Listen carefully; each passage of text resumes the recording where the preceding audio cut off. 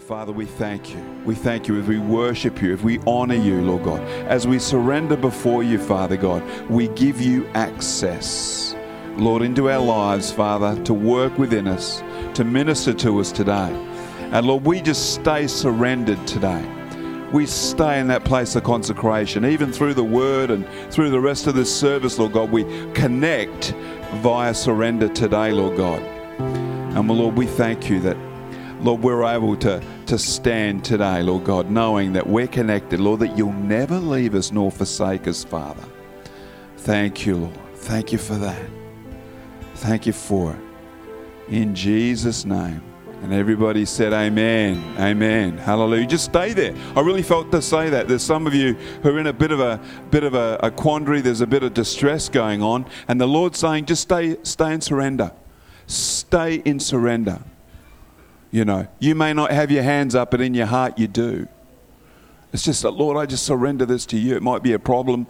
Could be an adversity that's, you know, acute to your situation. I'm not sure. But the Lord's saying surrender it, you know, and surrender yourself. And you watch, he'll work his work. Sometimes he's just waiting for us to give up on ourselves, you know, give up on what we can do.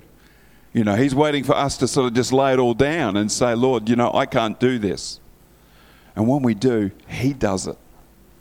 I might have shared this before, but I remember years ago, probably would have been in the 90s somewhere, going to a conference, and the pastor who was there, he talked about this moment in the service where when the Lord said to him, I want you to go and stand at the back of the stage, and I want you to just turn toward it and just raise your hands, and you know. And he said when he did, it's like the Spirit of God broke out in that service, and just, you know, things started to happen and people started getting healed. And he wanted to know, you know, afterwards he went to the Lord in prayer and he said, Lord, why did you get me to go and stand up and just stand against the wall and put my hands up? He says, and the Lord spoke to him and says, I just wanted to get you out of the way. You got to be ready for that, you know, where the Lord just wants to get you out of the way so he can do what he wants to do. And, you know, there's obviously a moment when he realized that, you know, maybe he was in the way of what God was doing. And that's a humbling moment too for us all, isn't it? We realize that, you know, our efforts and our strength and what we can bring and, you know, who we are and all that is not what God needs. He just needs our surrender.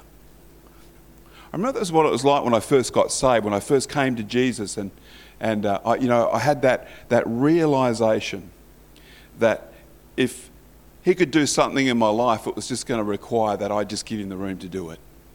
Amen. And that's a good place to be, and we can go to that place even as, you know, mature Christians and still find that place of surrender, that place of consecration, and hand things over to him and say, Lord, I need you. And I'm going to get out of the way for you. I want some of you just to stay in that place, because some of you need to stay there. Just even through this service, I believe. Just to stay in that place of surrender and not pick it up again and go away unsurrendered, but just stay there, because God's going to do something with it this morning. Amen? Amen. So we're continuing with a series this morning, and I feel like I'm missing something. I know what here it is. And we're continuing with a series this morning, and of course it's the Faith Works series, and I like this series. I think Pastor Jess must have been reading from my notes, because Roundup is in here, number one. I know there was something else in there as well. I thought, he's been reading my notes, you know. But we've been seeing that as a topic title, it should have us all recognising the need to examine our own faith and check that it works. And as we've been saying, check that we have our faith out there working on our behalf. That's really a critical question that comes over the last 2-3 weeks, that our faith needs to be out there working on our behalf. We send it out to work like a servant, you see. And we saw last week how the Gospel of Luke gives the account of the centurion, which threw a spotlight on his faith. And we considered how Jesus commended that centurion's faith, because he understood how faith worked. You know, and here's the key. My Bible says that my people perish through lack of knowledge. And you see, the centurion understood that faith was like a servant that you set tasks for as you release your faith. He understood that. And this should be a picture of our faith life, saying and praying the word of God, sending it out to work on our behalf. That's what we're called to do. And look, there's scriptures throughout the Bible that actually help us to understand that's the way it's supposed to be. That's the way it works, you see. Over in Isaiah 55 and verse 11, it says, "So shall be my word that goes forth from my mouth. It shall not return void, but it shall accomplish what I please, and it shall prosper in the thing for which I sent it." You know, even Jesus himself said, man shall not live by bread alone, but by every word that proceeds from the mouth of God. And the thing is the Lord, invariably when the Lord speaks, so often he'll speak via the word, in your life, in your spirit. You'll hear him giving you the word, because he wants you to do something with it. He wants you to put it into action. He wants you to speak it. He wants you to say it. He wants you to make an application of it in your life. So we should never be found speaking words of doubt and unbelief, but speaking words of God over every part of our life. That's what we should be found speaking. I'll just say this emphatically. Stop speaking the problem. Stop speaking it even in your mind. See, I know from my early Christian life, I knew that I had to stop speaking the problem. I knew that. And I stopped my mouth from saying it because I was good at saying it. I was very verbal about saying the problem, speaking the problem, saying what the problem was. But when I pulled back from that position and learnt that I had to zip it up, the next thing was to stop having it in my mind. And that's where we renew our mind to the Word of God. And we start to think like God thinks. We start having the mind of Christ. We start saying what He is saying. Amen. Start speaking the answer. The first assignment is alignment, where we start to align our lives with what God's Word says, His promises to us. Jesus tells Martha that being flustered, worried and anxious is not a behaviour that brings in the kingdom of heaven. In Luke chapter 10, he asserts, you can read it for yourself for homework, in Luke chapter 10, he asserts that there's one thing that's needful. Tells Martha that. And he said this, and Mary has chosen that good thing, and it will not be taken away from her. You see, you choose it for yourself. You choose the word and doing the word, hearing the word, doing the word, praying the word, saying the word. You choose that for yourself, and God's not going to take that away from you. Because it's the one thing that's needful. Hearing the word of God. Why? So you can send it out to work. Send it out like a servant. And if you remember from last week, the friends of the centurion had come pleading with Jesus to come and heal the sick servant of the centurion. That's where the story kicks in. And we know that they came and pleaded with Jesus and said, all right, I'll come. So up there in Luke chapter 7 and verse 6 to 8, it says, then Jesus went with them. And when he was already not far from the house, the centurion sent more friends. This centurion had more friends working around him and helping him to get this sick servant. Friends are great, aren't they? I mean, it's good to have good friends that you can rely on. But this centurion had lots of them because he was a good guy. He was a good bloke. And look what it says there. The centurion sent friends to him, saying to him, Lord, do not trouble yourself, for I'm not worthy that you should enter under my roof. Therefore, I did not even think myself worthy to come to you. So in other words, he wasn't big-noting himself, sending friends off to, be his messengers or anything. He was being humble. He was recognising that Jesus was greatness. And I'm not even worthy for you to come into my house. But say the word and my servant will be healed. Here's his revelation. Just say the word. Just speak the word. Just pray it. Just say it. For I am also, and get this is his revelation, for I am also a man placed under authority, having soldiers under me. And I say to one, go, and he goes. And to another, come, and he comes. And to my servant, do this, and he does it. What's his revelation? Authority, but also how faith works. You send it off on tasks. Do this, do that. Pray it, say it, get the word out there. Stand on the promise of God and get it out there working on your behalf. What is your problem? Is my question to you today.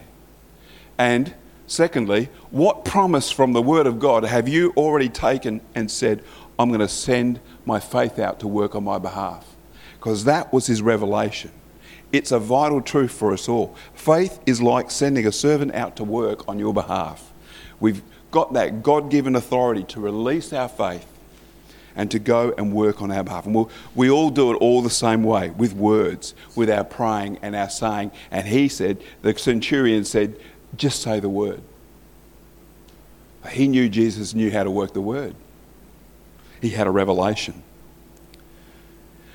And Luke 7 and verse 9 to 10, and it says that when Jesus heard these things, he marveled at him and turned around. Of course, he had his disciples, he had his inner circle travelling with him, and he said to the crowd that followed him, I say to you, I've not found such great faith, not even in Israel. And those who were sent, returning to the house, found the servant well who had been sick. Wow. The centurion received the great commendation from the Lord Jesus of having great faith, because he'd explained to Jesus that he understood, he got it, that faith was something you release with your words.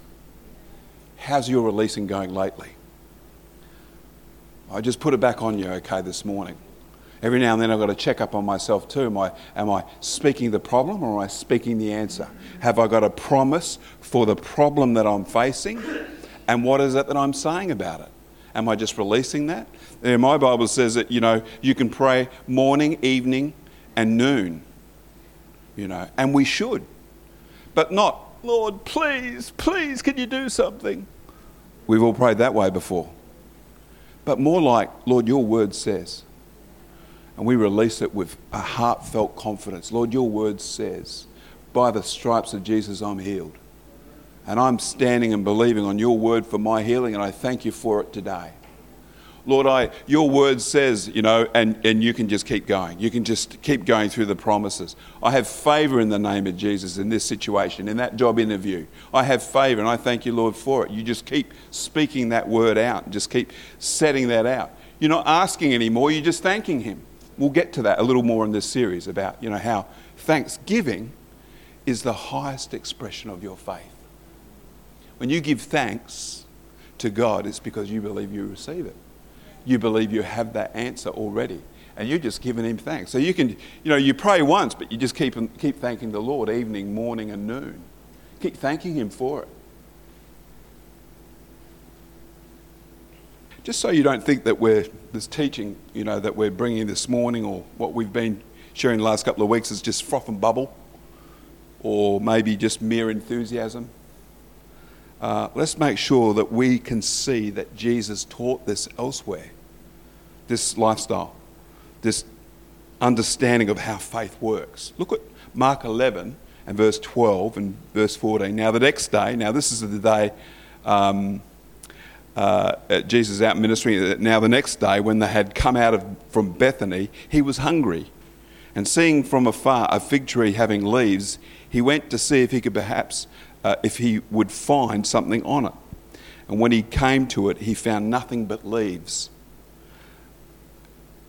And in response, for it was not the season for figs. And in response, verse 14, Jesus said to it, let no one eat fruit from you ever again.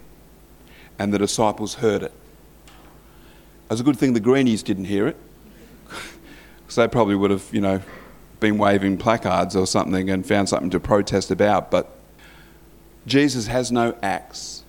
He doesn't ring bark the tree. He hasn't got a bottle of Roundup in the back pocket of his tunic. But that tree has just had faith-filled words spoken to it. That's the difference. Faith-filled words spoken to it. And of course, we'll see what happens the next morning. Mark 11, verse 20. Now in the morning, as they passed by, they saw the fig tree dried up from the roots. And Peter, remembering, said to him, Rabbi, he's really master, the fig tree which you cursed has withered away. The fig tree responded to faith-filled words. You've got to understand, the fig tree responded to that authority, faith-filled words. Faith-filled words are words that are sent from a believing heart. Remember, we always say that faith is in two places, in your heart and in your mouth. You get that. Understand, you get the two working together and things will change. Fig trees spoken to will die at the roots. Faith that works is always in those two places, in the heart and in the mouth. So much of this series is about getting God's people into the lifestyle of releasing faith-filled words, saying and praying. Because it's not just praying, it's also saying. It's also declaring and decreeing. Mark 11, we go on, and Jesus teaches further on this. He says, so Jesus answered and said to them, have faith in God. So they're sitting there marveling at this fig tree that's now dried up from the roots. And Jesus said to them, have faith in God. For assuredly I say to you, whoever says to this mountain, be removed and be cast into the sea, and does not doubt in his heart, but believes those things he says will be done, he will have whatever he, says. Therefore I say to you, whatever things you ask when you pray, praying and saying. He just said saying, now he's saying praying. Therefore I say to you, Jesus talking, whatever things you ask when you pray, believe that you receive them and you will have them. What a great teaching from Jesus. Jesus takes it up another level and explains that faith-filled words will work to even remove mountains. Not just fig trees dying at the roots, but mountains. As if, that's not enough to be able to, eradicate a fig tree, but to remove a mountain. That says that size is no problem. It's not the size of the problem. The size of the problem is not the problem. Come away with that thinking today. The size of the problem is not the problem. It might be impossible to you, but it's not impossible to God. That's the thing we need to walk away. The size of the problem is not the problem. The real problem is our lack of saying and praying. Our lack of actually getting up there and saying, I'm going to do this. My goodness, I'm going to start living this way because Jesus taught it. I'm going to start putting this into practice. What am I saying? What am I rehearsing in my mind? What am I allowing out of my lips? Does it line up with the Word of God? Does it line up with His promises? Because He only has good things for us, you see. Verse 22, that part there, verse 22 where it says, so Jesus answered and said, have faith in God. Rendered here as have faith in God does not quite capture the original Greek. One of the better Greek translators says it more like, have the God kind of faith. Have the God kind of faith. What kind of faith does God have? God has the kind of faith that speaks. He said what? What did He say? Let there be light. See, as sons and daughters, we're called to live like our Heavenly Father. We're called to live this way. Have the God kind of faith. How does God create things? With the spoken word. We release our faith-filled words, and then, and again you touched in on this again this morning, Jess, time lapses. How many of you know that sometimes there's a little period between when you pray and you have the answer? And the thing to do is to not let that time lapse cause you to give up on what you've said, what you're saying, what you're praying. Don't let time lapse stop you from continuing. In other words, be persistent. Be patient. You say, well, how do I do that? What do I do between when I've prayed and when I seem to have the manifestation? And here's the other question. How long will that take? Well, I'm sorry to say the Bible doesn't say how long. And I heard one preacher, I think it was Kenneth Hagin Sr., who said, we don't know how long it will take, but if you're prepared to believe forever, it won't take that long. So, be those ones that say, I'm going to believe forever. I'm going to believe what God's word says. We all love an instantaneous result, but even Jesus' words took a full night to kill that fig tree.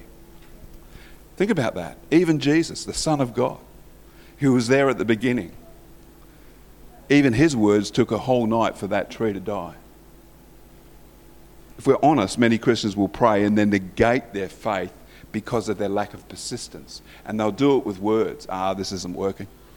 I prayed and nothing happened. Who's been there? I prayed and waited for 3 weeks and nothing happened. How many of you know what I'm talking about? Yeah. And I only say that is to make us look at what the Bible says as being sure and steadfast and something that we can rely on, and what our own experience is, which is usually we'll negate it with our words. We'll say something that this doesn't work, this didn't work for me. Hebrews 6 and verse 11 to 12, it says, and we desire that each one of you show the same diligence to the full assurance of hope until the end, that you do not become sluggish, but imitate those who through faith and patience inherit the promises. Through faith and patience. And take note, we need to be comfortable with not knowing how long our saying and praying will take to work. We have to be comfortable with that. Just get to the point where we just know that if we'll do what we're called to do, if we'll do our part, God will do his part. And I'm sure that Jesus was not up all night sneaking out and checking to see how that fig tree was going. We ought not to be like that either. Wondering, I wonder if that's happening. Sometimes our very thoughts will cause us to get to that place of unbelief, Get prayed for and you still got a bit of pain. Just keep believing. Keep thanking the Lord for your healing. Wake up the next morning and it's gone, whatever it is you've been praying for. We need to be the people that are called to be. We're called to be that do our part, saying and the praying part, regardless of how long it takes. And I'm going to finish on this. I love the story of testimony of my Sunday school teacher. Her name was Velma Russell. And I was christened actually in the Methodist Church in Morley. And I guess it must have been 1962 because I was born in October. So 1962, which makes me how old now? 60. Yes. So yeah. But I guess I was christened, but I remember growing up that in the little glass cabinet in our kitchen, there was a little baptism goblet. I think that's what they handed out in those days, a little goblet to say that you were christened. And usually it was just a sprinkling of the water over by the baptismal font. But there I was in the Methodist Church, and church attendance as a family meant going to Sunday school, and I did go to Sunday school until I was about 10 years old. And I think, to be honest with you, if you'd asked those around me or knew me, would say I was a difficult kid at Sunday school. A little bit silly, a little bit disruptive, always fooling around with the other kids and that. But I mentioned that when my family decided that, they were not going to church anymore as a family, they weren't going to be regular church attenders, I was allowed to keep going because I could ride my bike. And my mother said, well, if you go to church, if you still go to church and go to Sunday school, you can ride your bike on the road. Because before that, I wasn't allowed to ride my bike on the road. My mother was quite protective about riding on the road. And so that was my opportunity to ride my bike on the road. So I kept going, just, as a 10-year-old. And of course, because my mum let me ride on the road. So, of course, the novelty soon wore off. And before I knew it, I'd stopped going to church. And it was only a couple of years later that my mother was diagnosed with bowel cancer. And the fight for her life began, really, at that time. We didn't know how faith worked. We were not a family that was schooled in how faith worked. We knew some stories from the Bible, and I guess my parents had listened to a few sermons from that church, from that good little Methodist church, and but we didn't know how faith worked. We hadn't heard a message like that you just heard this morning, and we didn't know how to fight the fight of faith. It was mostly medical treatments that were the battle for my mum's life, and it's a sad story, but my mum lost that fight with cancer when I was about 13 years of age, and just turned 13. And I think it was really about that time, the anger came on my life. Anger started to kick in, and I was described as being an angry young man. Was really how people saw me and how my friends spoke of me as just being a bit angry. And of course, my dad was given when my mum did pass away, he gave himself to alcoholism and just really gave himself to it, whereas he kept himself pretty well on the straight and narrow. While my mum was alive, she was good at keeping him off the drink, and of course he just gave himself to alcohol after that. And so those days went from bad to worse in a lot of respects. But fast forward another dozen years, I grew up and left home, was always looking out for my dad as well. But I was born again at the age of 21, again in a little church in Morley, strangely enough. Pentecostal church, and of course after a few years I did get into a great church that taught on faith, taught these things that you're hearing this morning, and I'm just standing there one day, pre-service, waiting for the service to start. Couldn't wait. I was excited, as you were in that church when the service is about to start, waiting for church to start, and an elderly lady walks up to me and stops and sort of does a double take and looks at me, and she goes, "Is that you, Peter?" And I sort of looked. I said, yeah, Peter. And she goes, "I'm Velma Russell, your Sunday school teacher." And there she was, and obviously a little bit older, as I was a little bit older. And I said, yeah, and we started to chat, and she proceeded to explain to me that a short while after my mum died, she also was diagnosed with cancer. And it got also to the terminal stage where there was nothing more that the medical health could do. There was nothing more that interventions, the treatments, etc. And of course, her husband had been told. The doctor called her husband in and said, "Look, you're going to have to take Velma home now. She can be with you in her last days or weeks, maybe, but last days. She can be with you and you can care for her in there, and you need to get ready to continue bringing up your family solo, because Velma's not going to live. We'll send her home. We'll keep her comfortable, but And so there was this really sort of sad story, and she said, they said it was the only thing she could do, was just go home. But there was something more she could do. There was something else that she could do, and a group of praying ladies heard about her. They weren't from that church, and they reached out to her and said, "Could we come and pray with you?" And they were praying ladies, they were believing ladies. And they came and just shared with her the gospel and the truth that you could speak the word and the word will make a difference. Because she had nothing else to do, no more pills to take, she just did nothing. She knew nothing else to do but to just start reading her Bible. And she did like she never had before. And she started to read the promises.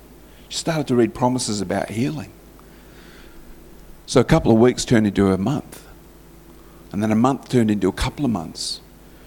She had to go back for a checkup, and of course the doctor would say, "Look, we don't understand, but it's you seem to be going into recession, remission. Thank you. You seem to be going into remission." And another couple of months go by, and they go and get her and bring her back in for another, and say, "Look, we don't quite understand it, but you are that cancer's going out of your body. We don't understand it." It's a beautiful story, beautiful story. And she said, just progressively, the cancer left her body. And she was just, because she said there was nothing else she could do but just speak the word. Just speak the word over her life, and that, the promise of God.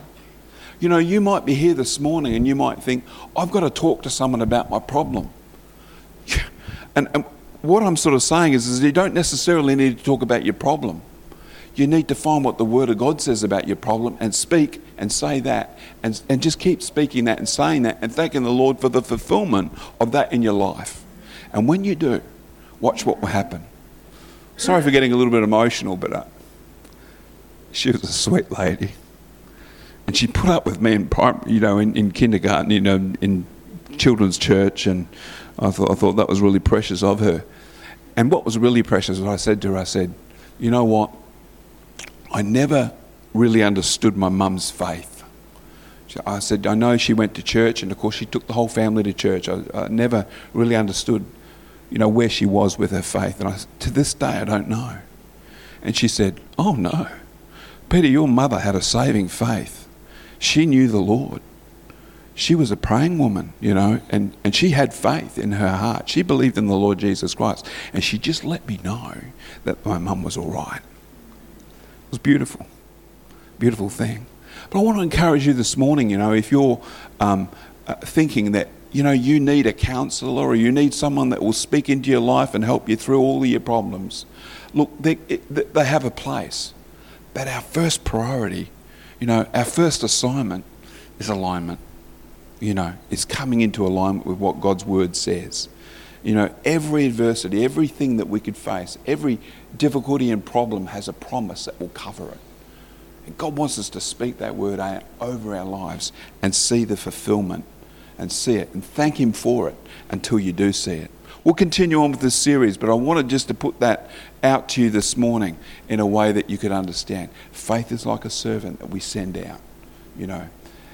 We can say the word of God and speak the word of God into natural circumstances and see them turn around. And we're all called to it. It's not just what the leaders do or the pastors do or the people out the front do when they pray for you. You're called to do it yourself, So let's pray today. I'm really keen to pray because whenever you speak, whenever you teach on faith, there's always an opportunity for somebody who's going, I just need to have someone lay hands on me right now because I've got faith stirring in my heart. And I want to invite the worship team to come on up. Just play maybe something quietly. Don't do a song. Just play something quietly. And I'm just going to invite anyone that would like to have prayer to come up to this side over here. We are going to dismiss, but I also just want to make an invitation for anyone that's here this morning. If you're here this morning and you know that you haven't yet got a close relationship with Jesus, I want to encourage you that there's a relationship that you can come into, that it starts with a prayer. We've been talking a lot about praying.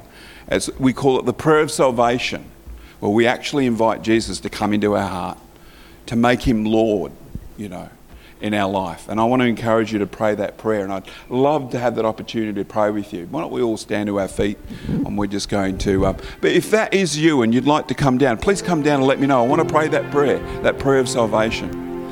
And we're going to dismiss, and I'm just going to pray a blessing over us all today as we've sat under the word, heard what God's really dealing with our hearts about, this morning is faith and knowing what faith is. So Father, we again thank you, Lord. We thank you, Lord, for your word. We thank you, Lord, for its entrance into our life, Lord God. We thank you, Father, that the entrance of your word, Lord God, gives us light.